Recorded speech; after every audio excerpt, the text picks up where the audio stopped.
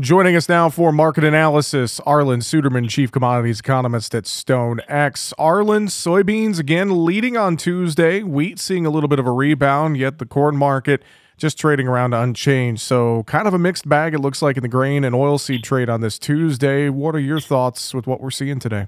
Yeah, the focus for soybeans is still in South America and Brazil. We've had yet another production estimate come out today, a private estimate from Brazil, showing near record production, just slightly below record production, which kind of keeps a lid on the market. But yet we're still going higher today because we bounced off an area of chart support, and the trade is basically wary of going below that support until we really learn more about whether the rains in the forecast as we move into December verify or not. The forecast models certainly are looking wetter for December now than they did for November, but the market's still a little skeptical because we've seen November forecasts really disappoint repeatedly.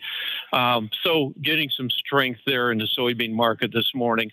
Wheat is getting some historical buy signals on November 28th. So traders call it the voice from the tomb, which is an old trading system I've been hearing about for the last 30 plus years.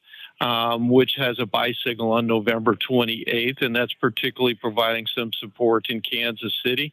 When you get prices down to 2 to 3 year lows, as we're seeing in the different wheat markets, and you get a signal like this, then the end users have an incentive to maybe add a little bit of coverage, and you get speculators who have very large short positions say maybe it's time to start taking profits on some of those short positions. Fundamentally, little has changed.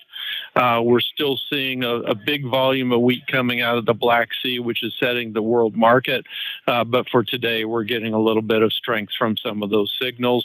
And that's providing some underlying support for corn, but still not much of a story for corn here fundamentally to justify a sustained rally. All right. Over in the livestock trade, nice rally in cattle and hogs back here on Tuesday so far, midday. And I feels like we overcooked this move to the downside in cattle a little too much. So getting a bounce here today is what it seems like to me, Arlan.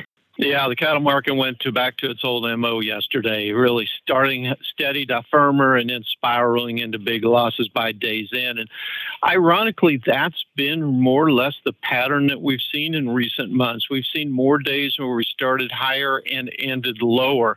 And if you look at it, we've seen tremendous liquidation of speculative long positions who had been holding long positions. They had been net 102,000 about contracts 8 weeks ago, and now we estimate they may be down to about 25,000 net long or so, as they had built the big positions on the tightening supply, but now they're taking those profits, and the market is really feeling the pain of that. Overall, in hindsight, perhaps the industry should have been more concerned about the fact that cattle were really the only ag market that funds had held that kind of length in. Overall, the tendency has been to short the commodities, the ag commodities, because of commodity deflation and expectations of demand going down. And cattle had been the one commodity they'd been hanging on to until recently, and now it's going the way of some of the others, although it still does have some stronger long-term fundamentals. And once again, that's Arlan Suderman, Chief Commodities Economist at StoneX, joining us for midday commentary. Coming up this afternoon, we'll talk about what's going on in the market trade with Jacob Burks from agmarket.net.